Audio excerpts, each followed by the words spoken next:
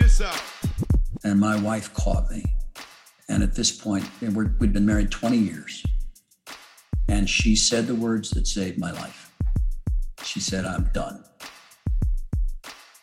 She said, "I still love you, but I don't like you. I don't trust you. I don't respect you. And I don't think you can ever change." Wow. And I'm not alone. We're told that 4 out of 5 guys who seek help for sexually compulsive behavior only do so after receiving an ultimatum from a wife or a girlfriend. I'm one of the 4. It was in a desperate attempt to save the only adult friendship I had at that point.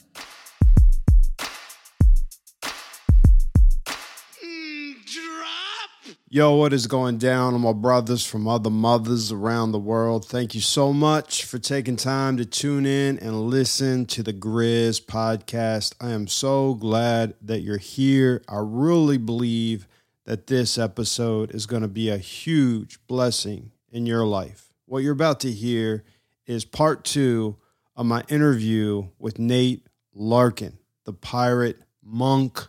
Nate is an author and the founder of the Samson Society. He is also one of the hosts of the Pirate Monk podcast and also the Positive Sobriety podcast. Here on the Grizz podcast, Nate is sharing his story of how he went from porn addiction to prostitutes to his wife becoming clinically depressed due to their failing marriage. And all of that, by the way, while he was serving in pastoral ministry. But, as you just heard, his wife eventually catches him. The truth comes out, and she's done with him. That crisis was one of the best things that ever happened to him. Listen, guys, I highly recommend that you get your journal, you get your pen as you listen to this, because Nate drops some incredible godly wisdom here in the second part of this interview that's going to help you in your own journey as a man who's striving to follow Christ. He's been through it, guys. He's been through it. It's been hard, but this is the part of the interview, this right here, part 2, that really shows off not how amazing Nate is, but how amazing the grace of God is. This is where there's a turning point. Nate begins his journey to recovery, and it's really important that you understand what that looks like and how that journey of recovery, growth, healing, transformation, all of that, it doesn't take place apart from community, like a tribe, a brotherhood. That's what he had been missing for decades of his life, and that's why he stayed in bondage. He had to come clean, he had to get real, but you don't do that in isolation. You've got to have community, a tribe, a brotherhood that's going to be like a safe place for you to find all those things. Anyway, here we go.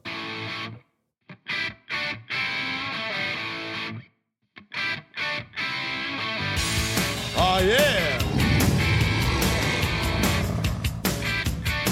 You're listening to the Grizz podcast, where our mission is to help boys become men and to help men become better men.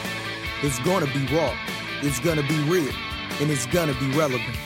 Now, here's your host, Jason George. I'm your Huckleberry.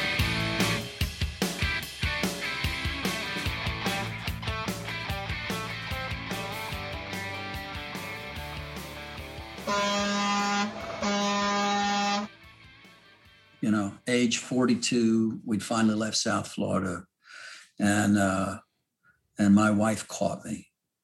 And at this point, we'd been married 20 years. And she said the words that saved my life. She said, "I'm done." She said, "I still love you, but I don't like you. I don't trust you. I don't respect you. And I don't think you can ever change." Wow. And I'm not alone. We're told that 4 out of 5 guys who seek help for sexually compulsive behavior only do so after receiving an ultimatum from a wife or a girlfriend. I'm one of the 4. It was in a desperate attempt to save the only adult friendship I had at that point that I went back to the internet. By then, of course, internet porn had snagged me.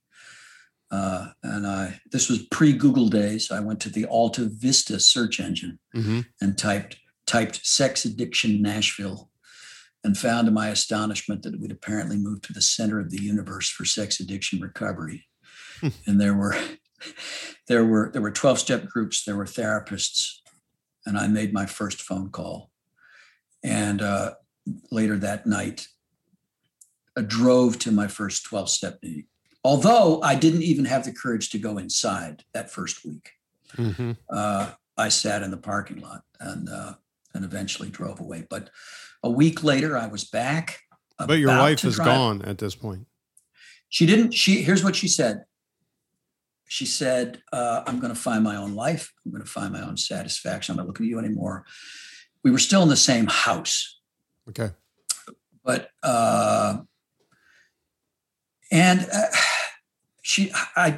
at this point, I don't know what her alternatives were to physically leave, but she was emotionally gone. She had disconnected, and we were headed for separation and divorce, but we were still in the same house. Okay. And at that point, all my promises to change didn't mean anything. I'd been making promises for 20 years. I'd been writing checks I couldn't cover when it came to repentance, and she knew that. And no matter how sincere my desire to change, which is why, I found hope in the basement of that church when I finally went downstairs. It was I'd grown up in church and never been in a room that safe. I had never heard that level of honesty, that transparent, never been around that much humility, never felt that much empathy, never felt that much love, actually. As I did. How many guys were there? 8 guys, maybe. Yeah. Okay. It only takes a few that start getting real. Yeah, exactly. So here we are, in the basement of the church in the middle of the week while all the good people are gone. And I felt Jesus there like I'd never felt him upstairs. Even though we never uttered his name. It was a 12, just referred to him as a higher power. Right. Which, by the way, it took me a couple of years to actually experience sexual sobriety, to actually surrender. And that was because of my intellectual and spiritual pride, my sense of superiority. I actually concluded shortly that God had probably sent me there as a missionary because I knew that my higher power could beat up their higher power. And so I was going to convince everybody to become a Christian as I understood Christianity. It was so arrogant. I didn't, because I had a master's degree in God. So, right. So I really thought that I could teach these poor, benighted souls. I was there as some source of spiritual illumination. When you say that, it makes me think of something that I realized as I was going through and still am going through recovery for the rest of my life. But when you finally get real about it and you start the process of recovery, you find that porn addiction is only like this top layer. And there's all this other just filthy, dirty, shameful, just look at me. Like, this is embarrassing. And go ahead.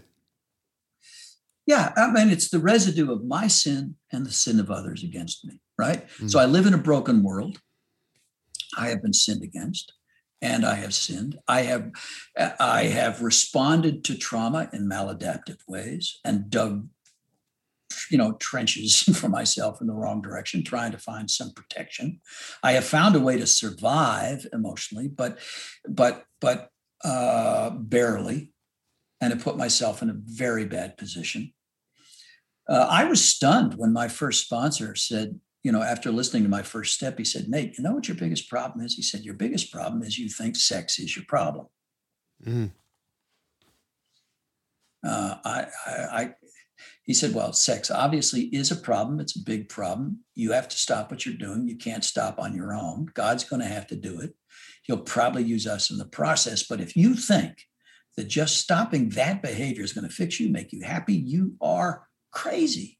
That's good. He said, if anything, if you somehow miraculously manage by your own force of will to stop this behavior and nothing else changes, you will become more miserable and more miserable to be around than you are today. Mm-hmm. Because he said, sex isn't your problem. Sex is your favorite solution. Mm. It's the medication that you have been using all these years to numb the pain caused by your deeper problems, which, by the way, are common to man. So he said, look, I am not volunteering to be your accountability partner.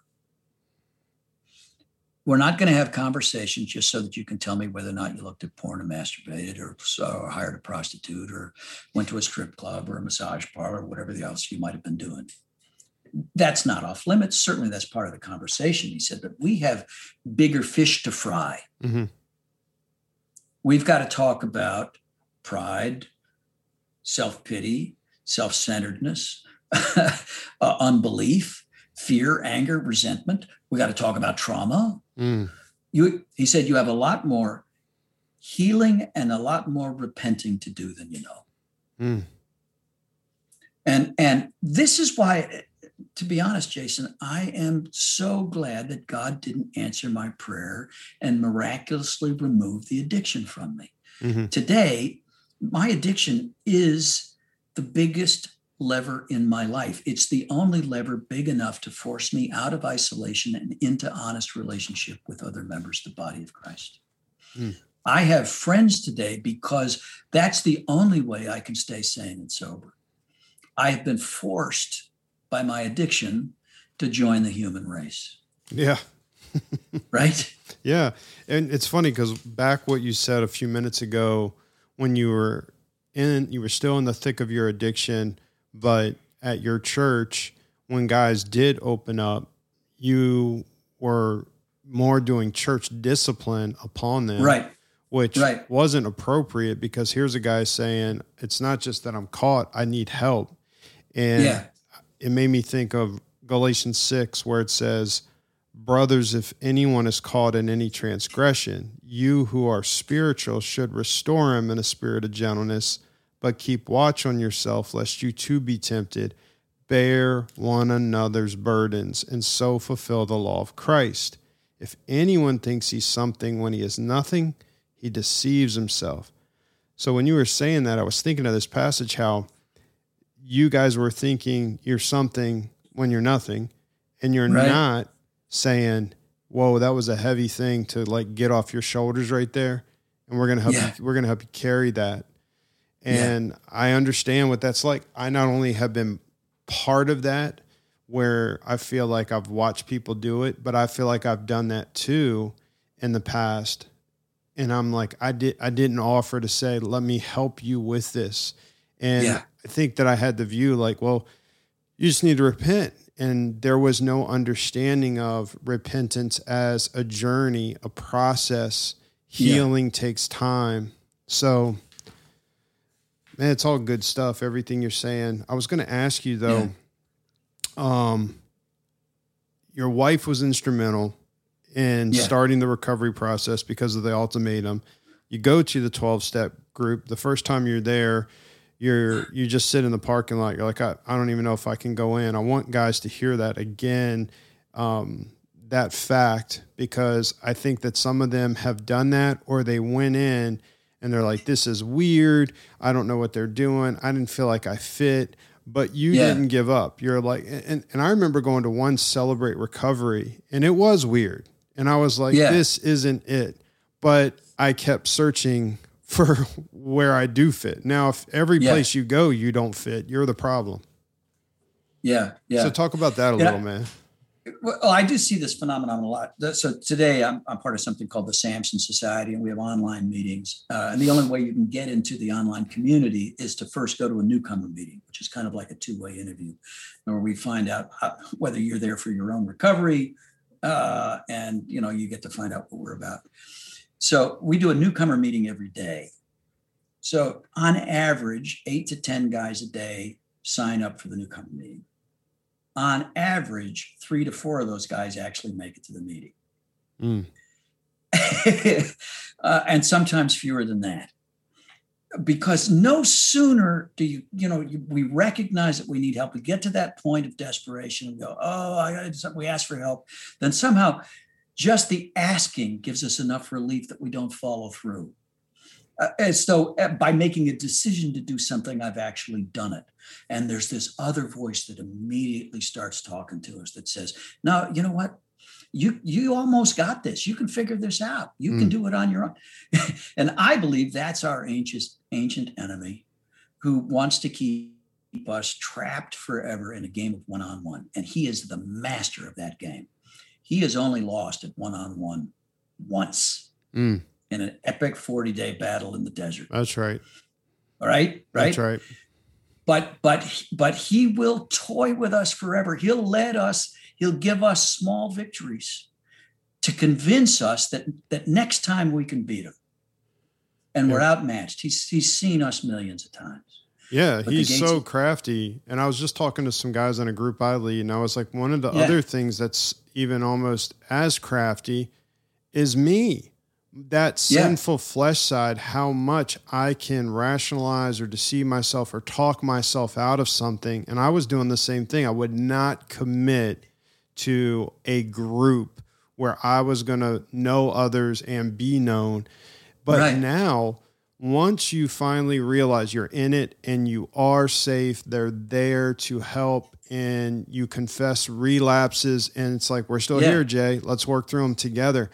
I can't imagine, like you're saying, my life without my group, my tribe. I won't do it without it. And I've just got this mentality, like, till the day I die, I don't care how much quote unquote sobriety I have under my belt.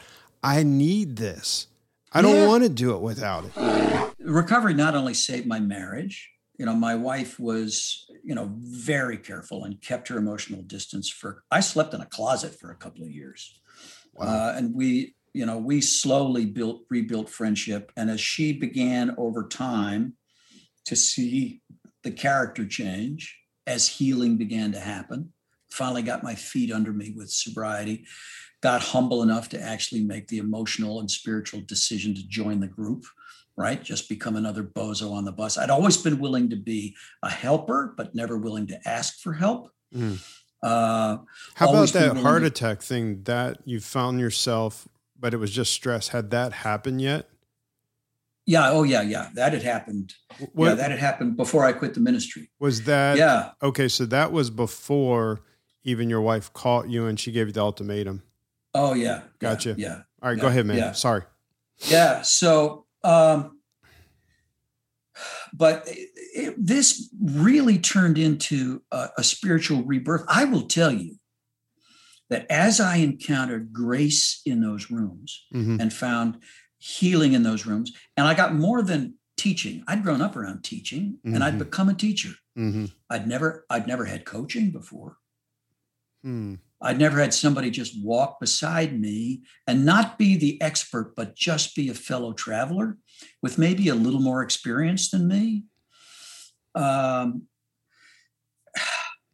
So as those changes began to happen, the Bible became a different book to me. It opened doors and windows on the gospel I had never seen.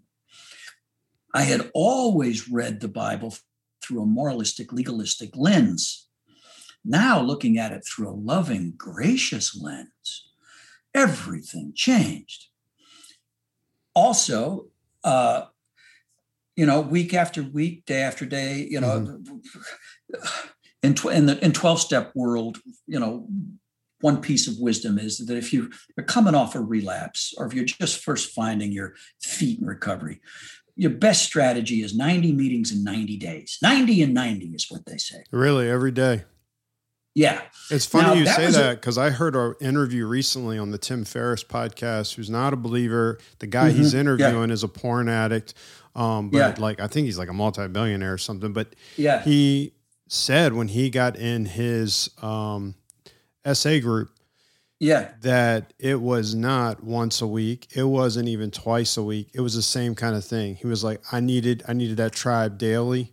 And he's like, I just clung to that. And I hear that even with my friends that have gone to AA and NA, that that's how they got to start. That's good, man.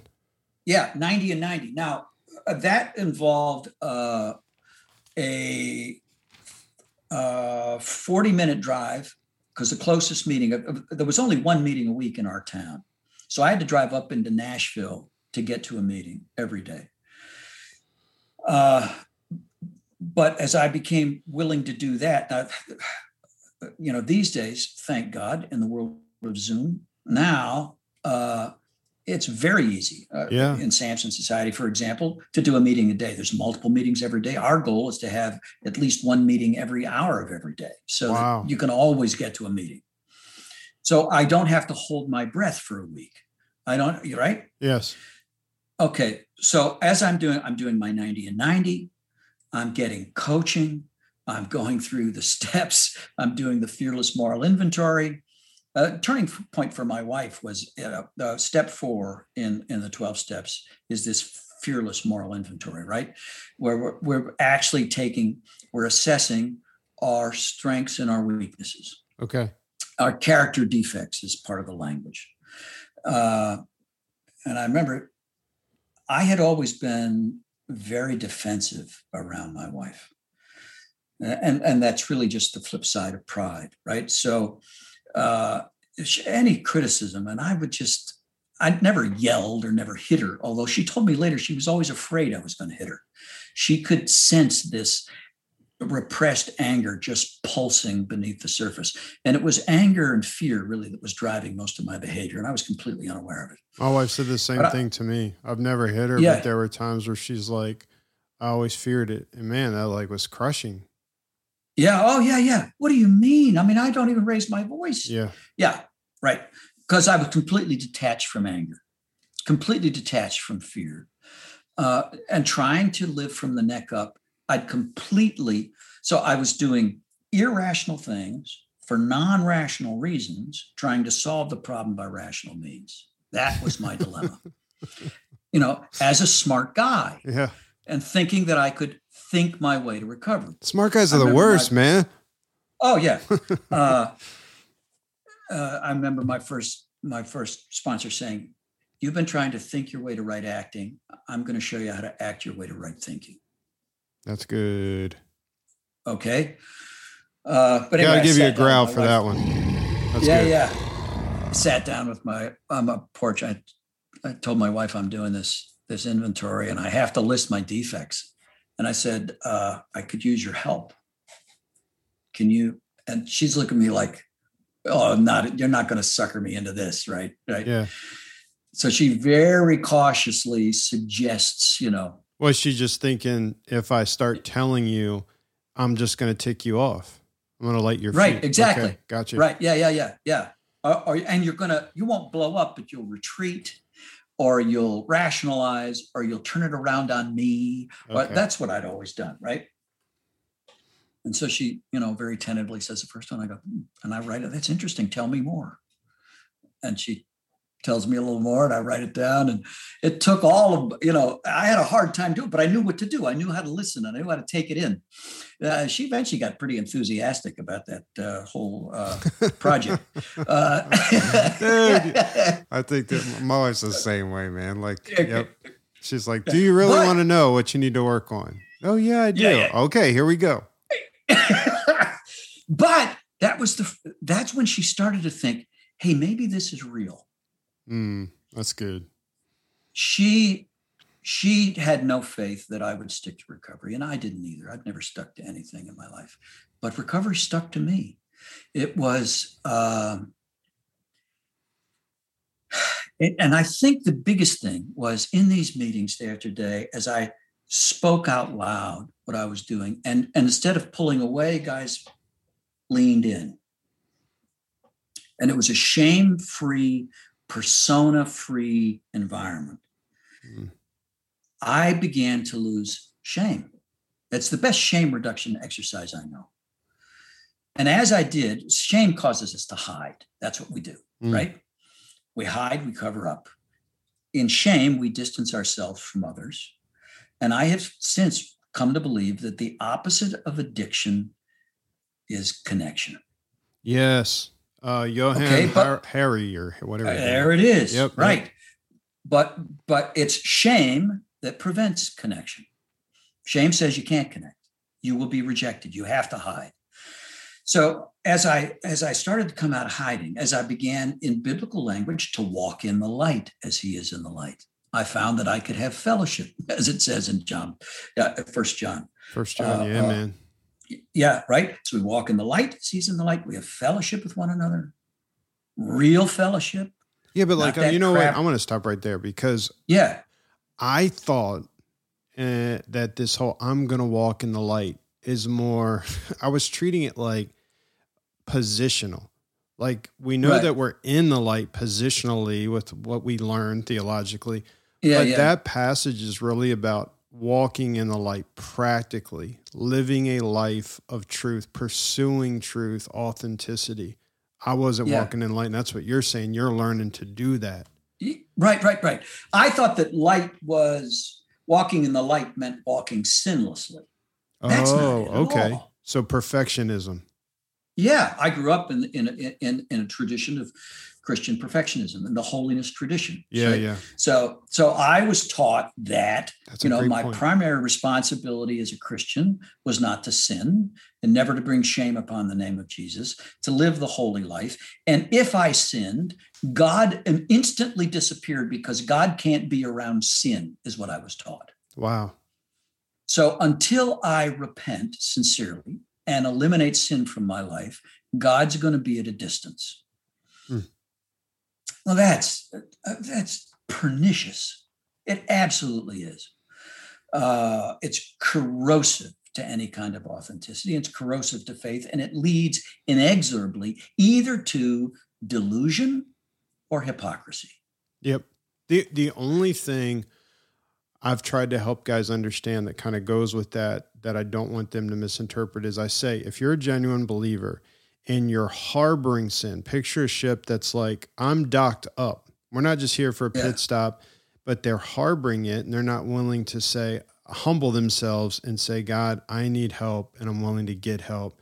God is, they never break their relationship with God. Can they hinder fellowship, like clog the pipes where it's like, man, I don't feel like I'm walking deeply with God, experiencing him?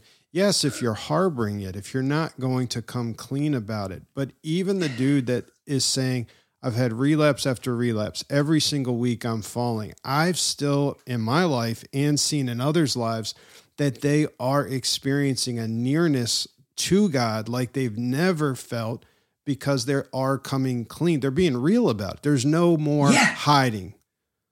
Go ahead. Yeah. Let's take the Apostle Paul again as an example. That passage in Romans chapter 7, where he's saying the thing I don't want to do, a thing I want to do, I can't do, the thing I don't want to do, I can't stop doing. He's near the end of his career. He is the premier apostle, unequaled. And he's saying, yeah, that's right. Because Romans was one of the last letters he wrote. Right. He's still talking about his sin in the present tense. And he is saying over and over again to the Romans, as he did to the Galatians, as he did to everybody else, is that my relationship with God is based on a righteousness that is not my own. Right? That's right. So I live by faith. So I don't have to hide my sin.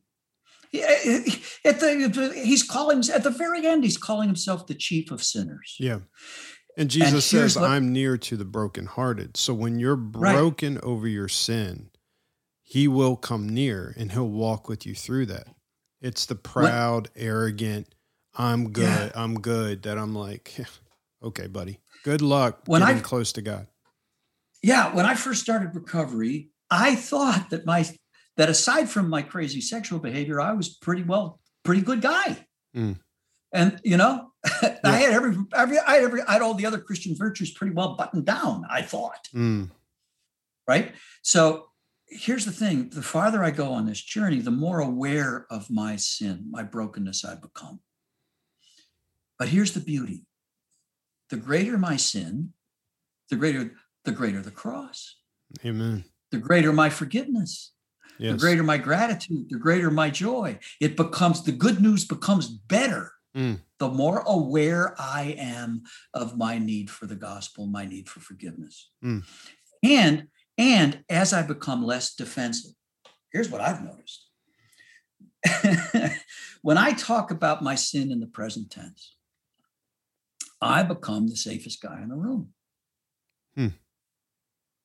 And people now confide in me. They tell me things they never told me when I was bright and shiny Saint Nate, when I was the pastor, when I was the guy who only talked in code and talked about his failures only in the past tense. That's so true, man. Like I see that when I'm even listening to a sermon, I study speakers and I look at crowds and I watch, is he capturing them? When he's telling a story of success or how awesome his family is, he's got some of the audience. The moment I see a guy talk about a failure, a fall, a slip, I can't stand myself sometimes. I watch heads, even teenagers that are on their phone, like, oh, they just look up. Sure, it's so absolutely, true. Yeah. Because we relate more to that than victory, success. I'm the champion. Right, yeah. Go ahead, man. So I don't know where we were, Jay, in the story, but so I will tell you this: as the shame began to dissipate, as I became more open. So I went to my pastor at this church that we joined, and told him my story. I had promised my wife that I would not make any kind of a public confession. She was terrified that because there's so much stigma around sex addiction, porn addiction, that we would lose all friends. It would humiliate her. Yeah, right. Yeah, and I've always, someone told me years ago, and I believe it, public sin that would have been like, well, people in the church are already talking. It would require public confession. Private sin, private confession. Unless you were a pastor of the church and you're like, hey, I've got to come clean about this and step down. I was with a prostitute. So that's different. Yeah. Does that make sense? Yeah, sure. Okay. So she didn't want to be humiliated. I get it. Yeah. Okay. Sure. Absolutely. But I told my pastor and I said, here's my phone number. If I can help anybody, give him the phone. So my phone started to ring. Wow. And then as I began, so I would tell my story to those guys selectively, and then I would just say what my sponsor had said to me. Look, if you want, I'll walk with you a while. We'll walk together. I'm on a journey. You want to join me? We'll walk together. Love it. So eventually I'm walking with a dozen guys. You're not even saying I have all the answers. You're just saying, I'll walk with you. No. Now, and here's what I found. I would always take these guys to 12-step groups, and some of them fit, some of them connected, some of them didn't. It just, it didn't match. It didn't work for them. Yeah. Partly because the Christian language wasn't there. Okay. Right. Oh, they were talking Christianese. Right. Yeah. Yeah, I know the type. So, and I also there were guys who would confess stuff to me that wasn't sexual. But by then I already, because there were so few SA meetings back then, when I was traveling and needed to go to a meeting, I would go to an AA meeting and listen to drunks talk sense to each other. And I came to realize that all of us share this inner architecture. That, our drug of choice is different, but the problems that are essentially the same. So good. And the path to healing is the same.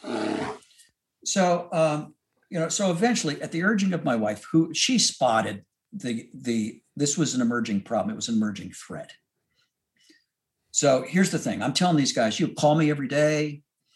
I'm helping, I'm watching, I'm coaching, I'm confessing. We're doing this thing together. I got a dozen guys. I'm very busy. I'm doing really well. I got good, solid sobriety, but it's consuming my life.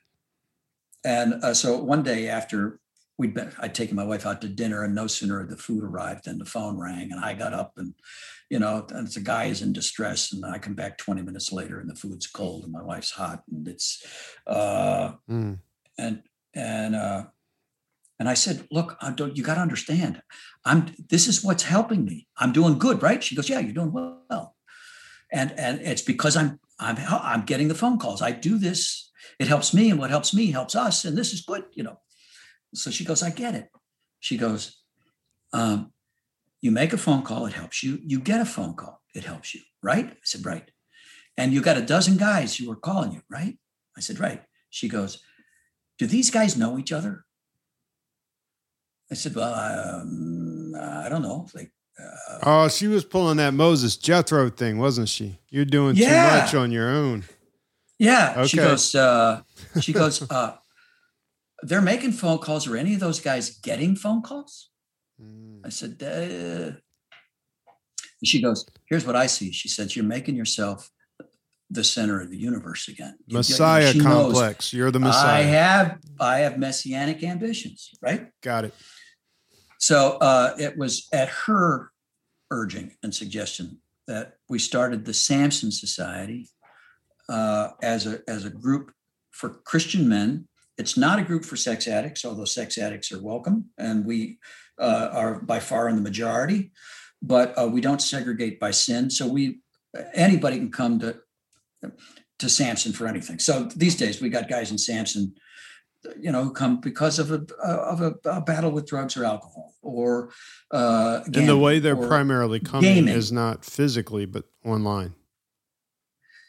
Yeah, both. Now there are local meetings. We did put out a book in 2007 called Samson and the Pirate Monks, where we kind of laid out the program. I told my story and some other guys contributed theirs. And we were hoping to inspire other guys to do something like what we were doing. Since then, about 500 local groups have started. Wow. But it became apparent to us by the time we had 10,000 guys on the website that a lot of those guys, and perhaps even most of those guys, were not in a meeting. That's because there wasn't one close to them. They couldn't start one for one reason or another, whatever. That's when we took the step to start the online meetings. And since then, it's really taken off. So already, we've only been doing the online meetings for less than 3 years. There's already meetings in 6 languages. Jeez. I'll be doing next month. I'll be doing back-to-back Samson retreats in Italy. The book's been translated into Italian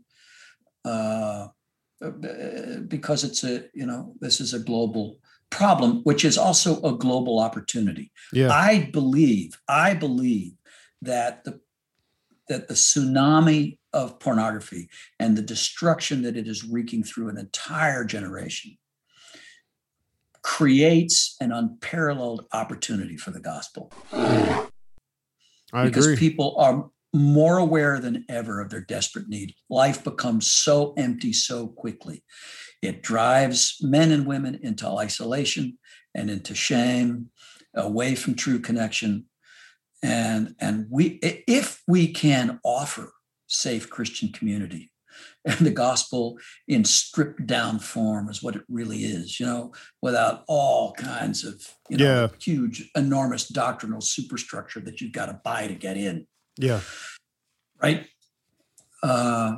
We can save an awful lot of lives. The core of the Samson Society is not the meetings. The meetings are great. You can get sober from anything going to meetings. Our experience, though, is that you can't stay sober just going to meetings, which is why Samson really lives between the meetings in friendships. So we believe that Christianity, properly understood, is a team sport, not an individual event. You start going to meetings, You get to know people. People get to know you. Eventually, you have a team of guys who know you, who can have your back. There's always going to be a lead guy on your team. Mm-hmm. In some ways equivalent to the sponsor in 12-step recovery, although there are some differences. We call that guy a Silas. Okay. Paul had a Silas, right? So the Silas is the guy that you are in regular contact with, ideally daily contact with. He gets to know your story. He gets to know your life. He gets to know your dreams, your hopes, your failures, your habits, your patterns. He's the guy who remembers the things you tend to forget, maybe asks the questions you tend to avoid, might pick up on a pattern you haven't seen. Mostly what he's going to do is remind you who you really are, right? And here's the thing. He benefits at least as much from this relationship as you do. We are all helped by helping, right? All of us need to get out of our own self-centered, self-absorbed lives for a few minutes each day to care about somebody else. So there is reciprocal benefit to the relationship. Mm-hmm. So I am Silas to 5 guys. At one point, I had 16, 4 more than Jesus. That was a big mistake. I have since learned that my sane limit is 5. So I take daily phone calls. I have a Silas. I am in regular contact with my Silas. I have, the way I do it is I have a 1-hour conversation with each of my guys each day, Monday through Friday. Saturday, I do the newcomer meeting. And Sunday, I'm in church with my wife. Wait a sec. So if there's 5 guys that you're a Silas to, you do a 1-hour meeting with them every day? Each guy. So I got a Monday guy, a Tuesday guy, a Wednesday guy, a Thursday guy. So once per week, they get you undivided. Yeah. Right. I like it. For an hour. Got it. Now we used to live, when I lived in Franklin, we would walk through the town of Franklin. Some of them lived in Franklin. Some of them lived in Nashville. They'd make the drive down. Now I've moved farther away.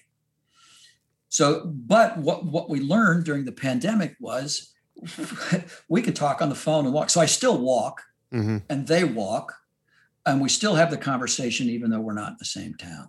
Yep. Now I'm about to launch a new meeting down here close to where I live now. And I'll probably transition some of the guys I'm a Silas to now and, ask them to find another Silas and Silas other guys. And I'll build a new network down here over time, I hope. Yeah. But some of these guys I've been walking with 7-8 years. And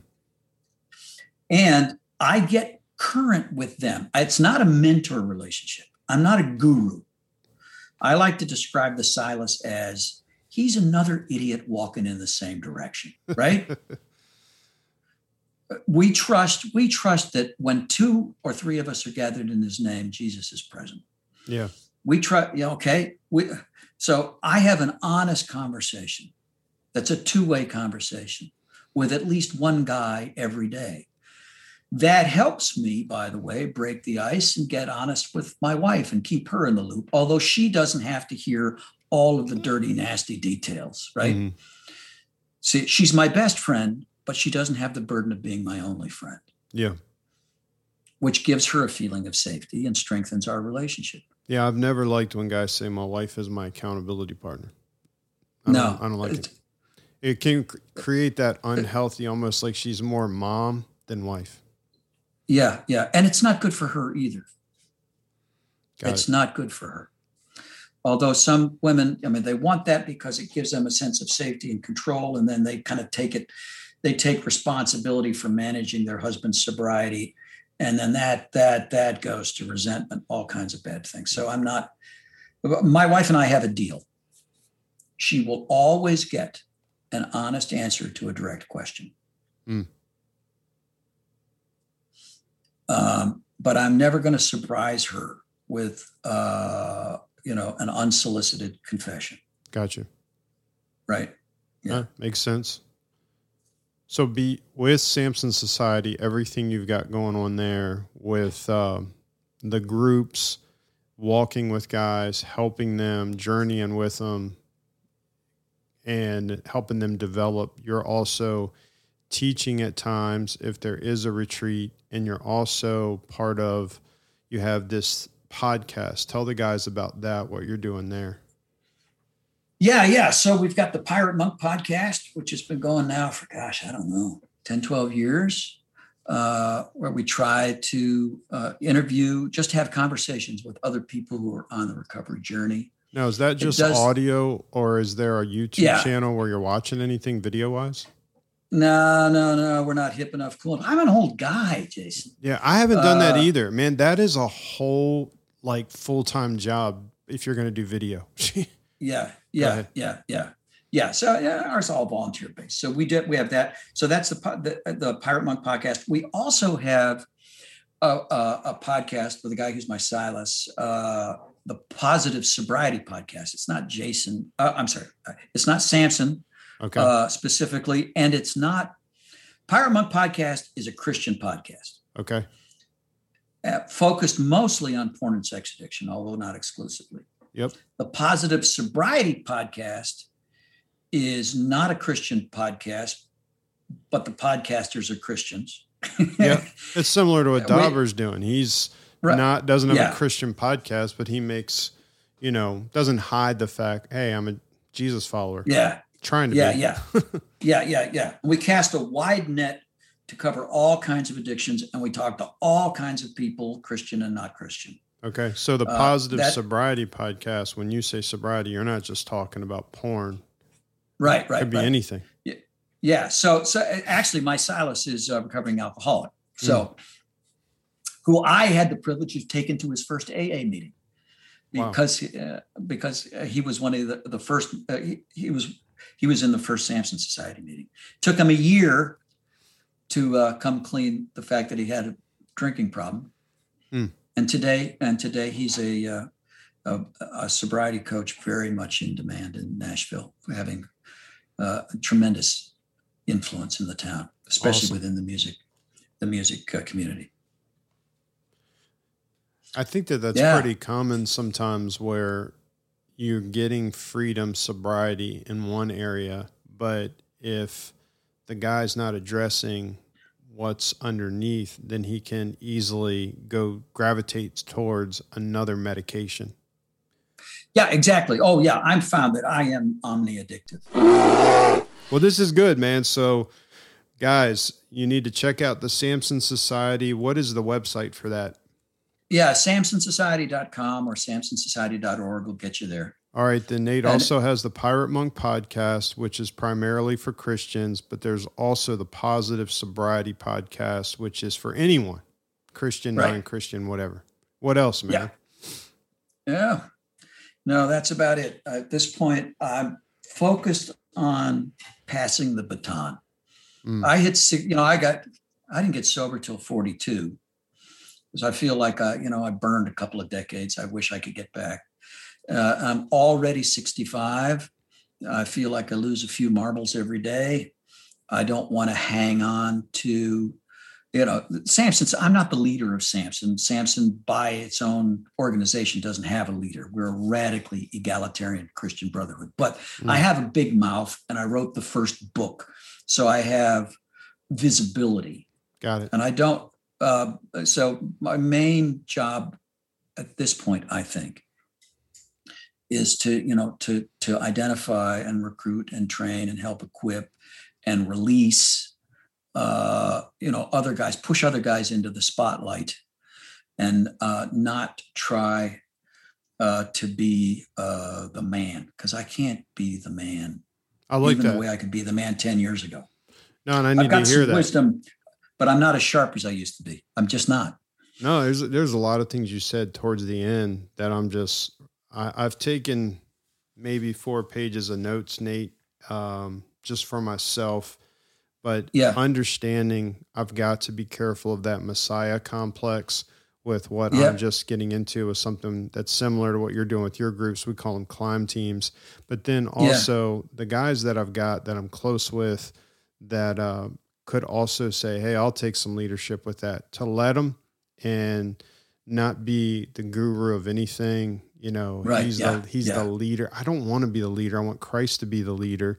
I want to be more of like a guide, like come with me. But this doesn't mean that I'm not going to need your help. I'm there too. So if you see some slippage, like, dude, we're roped in, we're harnessed together. That's the imagery we use is nice of a mountaineer.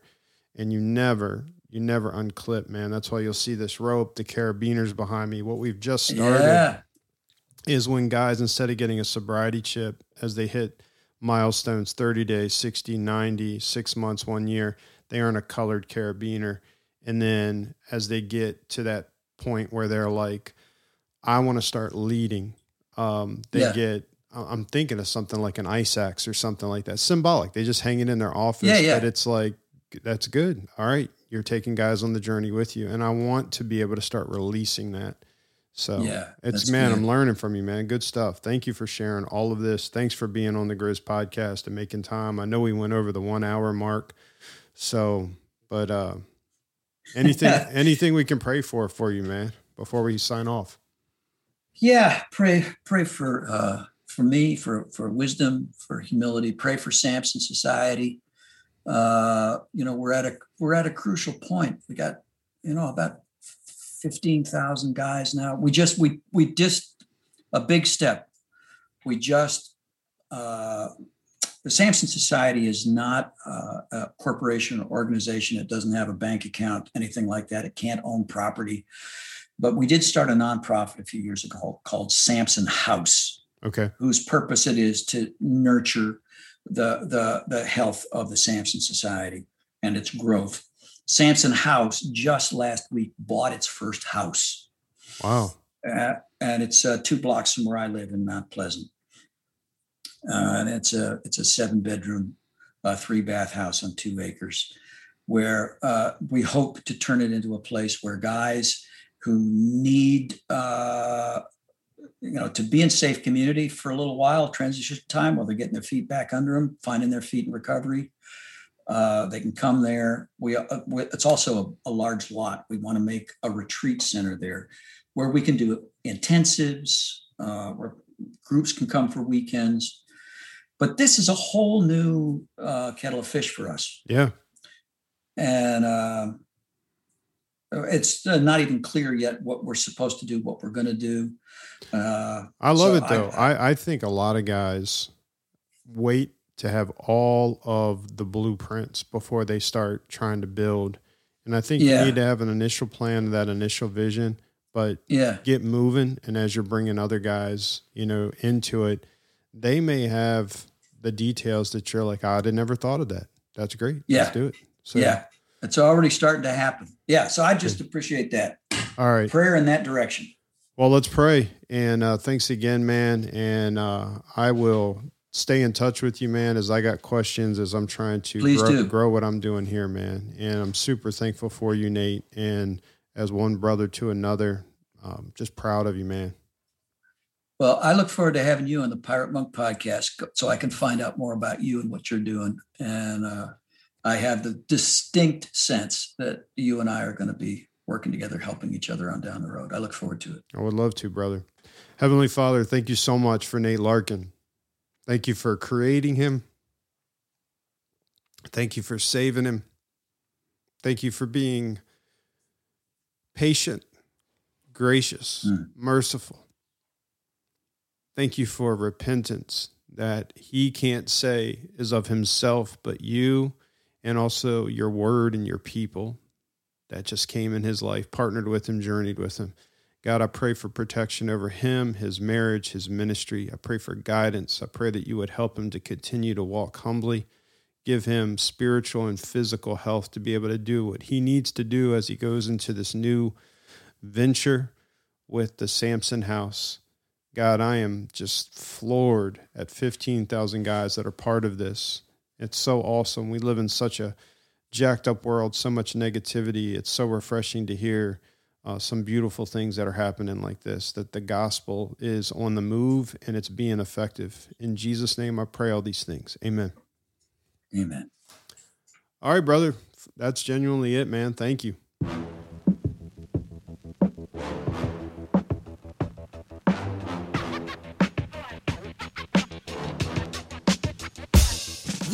listening to the Grizz Podcast, an outreach of Narrow Trail Ministries, Incorporated. If this podcast has been helping to guide, encourage, and equip you to live the manly life that God's calling you to live, then please consider partnering with us by giving a tax-exempt donation to our nonprofit ministry. Your financial gift will help us continue to improve and expand our impact around the world. You can make your secure online donation at thegrizzpodcast.com. Now, it's time to take what you've learned and chew on it. And then you need to step up, man up, and go live it out. Grizzin', you know what I'm saying.